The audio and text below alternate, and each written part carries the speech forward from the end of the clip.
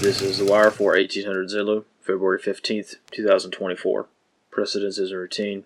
Information cut off at 1700. Bottom line up front. House Intel Committee claims serious security threat. Beginning with international events.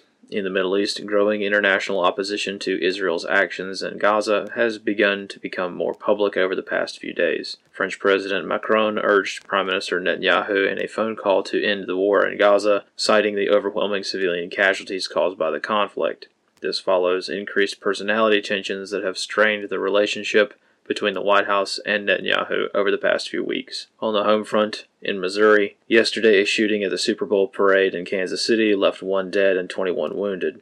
Analyst comment. Though details are minimal, initial reporting suggests this incident may have been a gang-related shooting between multiple suspects, with the large casualty count being related to the shooting taking place within the parade crowd itself. However, as the suspects, or rather the 3 black males that were arrested at the scene, have not yet been officially identified, many details remain unconfirmed. In Washington, D.C., yesterday the chairman of the House Intelligence Committee released a statement indicating that all members of Congress have been briefed on a serious national security threat, and that the president has been urged to declassify documentation regarding this unknown threat. Analyst comments for this wire. Unofficially, the story has been leaked to the press as being related to Russia's ambitions to obtain undisclosed, space-based strategic weapons.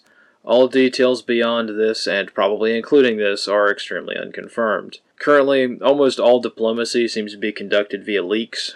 We rarely see a press statement from any government entity confirming anything, as leaks to the press offer the executive branch the chance of plausible deniability. All policy decisions by the Biden regime are usually leaked to the press first to test the waters with the general public. As such, since there are no official details to work with, grand dissertations are being written by various pundits in response to what is, as of yet, a rumor. Regarding the declassification of documents, the Office of the President is not the only entity that can declassify sensitive information. The original classification authority, i.e. the organization that classified the information in the first place, can also declassify intelligence reporting. There are also other varying means of classifying intelligence reports to lower levels by omitting sources and methods. This is quite easy and routinely done in all joint or coalition environments. However, there is a reason as to why the emergency declassification of intelligence reports is rarely done, even though there are many procedures for it.